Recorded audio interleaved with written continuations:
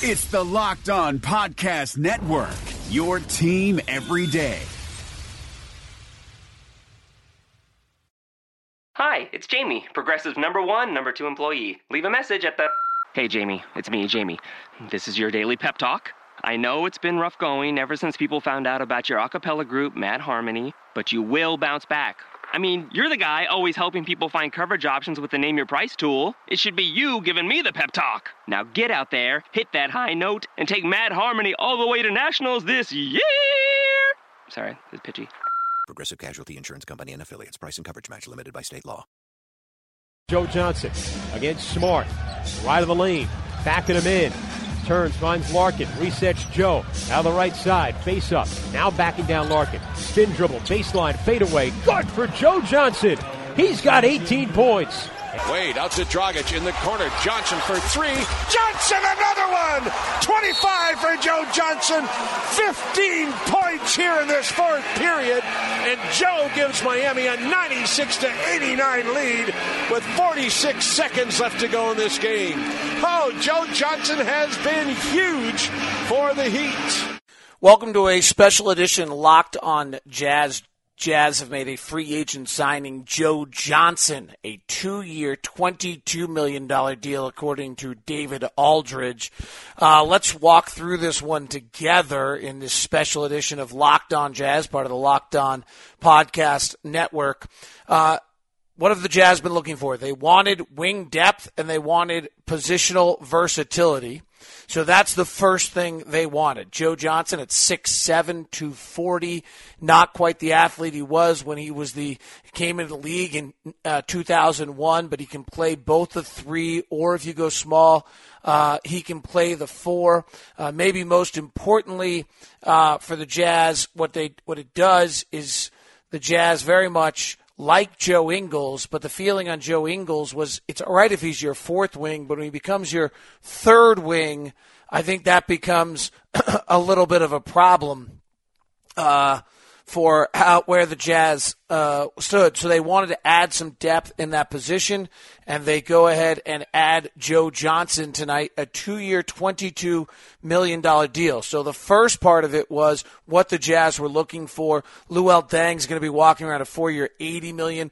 Jared Dudley they met with right away and talked to, and Joe Johnson was really the next one on the list, more than Solomon Hill. But the Jazz went about this a little clandestine. Let me give you the backstory on how this came about. The Jazz did their work and made the phone calls to each and every person out there, all the agents.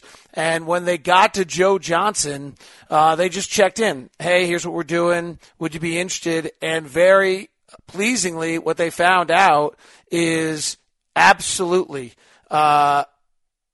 they were interested. That Joe Johnson, at this stage of his career, having played since 2001 with the experience that he's had 15 years in this league, was not at a point where he needed to lead his team any longer. That the idea of being part of a team in a leadership role was very much of interest to him, and that what the Jazz were doing, was something that interested him and he wanted to be a part of after the kind of disastrous years in Brooklyn, the exciting last end of the year he had in Miami where he was very good. And so from that point, the Jazz stayed in communication with Joe Johnson. Free agency went on. The Jazz went about their things, but Johnson was in connection the whole time, and the Jazz have solidified that deal to a 2-year, $22 million deal, according to David Aldridge. The second thing that I've talked about a lot on various shows and various things is the Jazz had to make a fundamental philosophical decision about what they were going to do as a franchise. So you could bring in someone like Luol Deng at a 4-year, $80 million, but he's taking someone's starting spot, and you have to figure out, do you believe that that level of play is going to take away from the development of the other guys, or whether or not, and whether that's worth it. Deng may have been. I mean, he had great experience, things of that nature. But in the case of Joe Johnson, you have a guy who doesn't restrict the development of any of your players. He adds a depth and an experience and gives you some positional versatility and late-game experience. I mean, this is one of the better late-game players out there. And he had a fabulous year in the set when he went back to Miami last year. 52% shooting from the field. He shot a lot, too, by the way. It wasn't like he got bashful. He was shooting 11 times a game in 32 minutes. Shot 42% from three. He's a career 37% three-point shooter. Over the last 5 years, he's shot 39, 38, 40, 36, and 38% from three. He's a bona fide three-point shooter. He's a decent passer, decent rebounder. This is not Joe Johnson in his prime at 20, 25, 22 points a game that he was in Atlanta. This is a veteran, experienced Joe Johnson that gives them guys who've been there and done that before. We talked all last year about the fact that the Jazz have had players that had not done what they've been doing before. Rodney Hood had never started. Rudy Gobert had never started. Half the guys coming off the Neto was a rookie. Lyles was a rookie. It's the exact opposite next year. You start George Hill, he started before. If Joe Johnson is your starting small forward with Hayward dropping the two, or if Johnson comes off the bench with your second unit, these are all things that every single one of these guys have done before. This is just really changes who the Jazz are as a roster. And what he is. Let's dig in a little bit more on Joe Johnson. I have done some of this preparation here. The Jazz, by the way, still have, I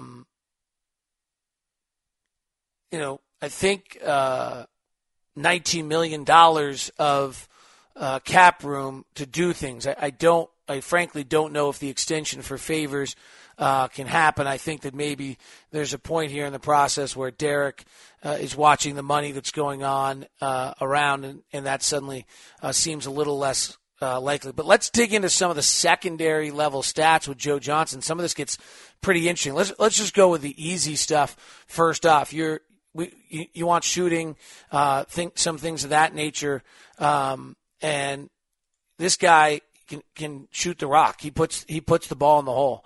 Last year, catch and shoot, he was 40% really from three on catch and shoots. Was able to, got solid, good looks all throughout the year. Particularly in Miami, he then was knocking them down at a much better rate. You look at his shot chart, and it's more fun to look at his shot chart just for Miami than for Brooklyn. But if we look for the whole season in fairness and kind of look at where he shot and what he did, some of those numbers are appealing as well. 44% from the right corner, 39% from the left corner. I like this one. His angle left three is 40%. Remember, Gordon is predominantly an angle right three-point shooter for him. Now, some of the other ones you look at is just, late game stuff, which is such a need for us. He's just been one of the better late game players over the years. I was talking to Tim Roy of the Warriors the other day, and we talked about Joe a little bit, and his comment was, you just start getting into it. I start looking around. There's 10 guys in the league. I might put him in my top 10 guys late in the game to go get me a bucket. That's a great help for Gordon Hayward and Rodney Hood. And you can close the games with Joe at the 3 or the 4. Here's some of the more interesting stuff, though. For the season, actually, this is just with Miami last year. In the half court, he was in the 85th percentile in efficiency, shooting 50%. As a pick-and-roll ball handler, he had 84 possessions as a pick-and-roll ball handler and shot 55%, was in the 78th percentile. Still, ISO Joe was pretty darn good when he needed to be last year. He posted up a little bit in Miami at 97 percentile, shooting 55, making 55%. So suddenly you just have another real offensive weapon. And when unguarded on the catch and shoot in Miami last year, 69% effective field goal percent.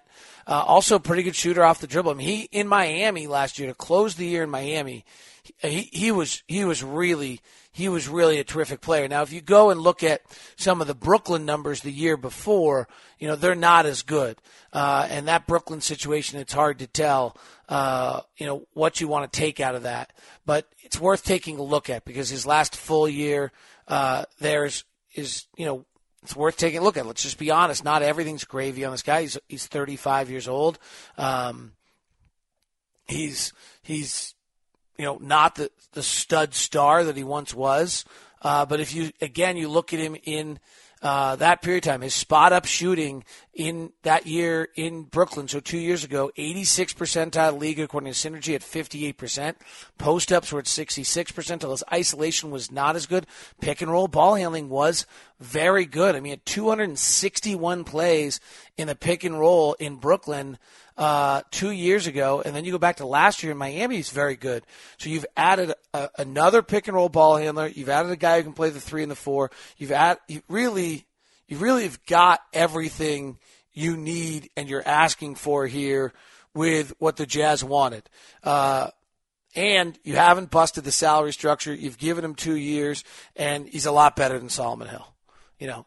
He's a bona fide, legit player who at one point in time was a star in this league, and has made over $200 million in his career. So he's looking for a situation where he can have an impact, get his time, and do what he does, score buckets, but in a way that helps his team. I think it'll be really interesting to see how Quinn uses him. I think the motion and the movement will help him. He does a lot of things and can do and play it. And so just to review it, when you look at the way these things went for the Jazz, the goal coming into the year was to add a wing depth who could play with versatility. Again, the Jazz do believe they may not need him to, that Hayward could play the 4. Frankly, Joe Johnson can play the 4. They may not. Now they have enough wings that they can start doing those kind of things. Now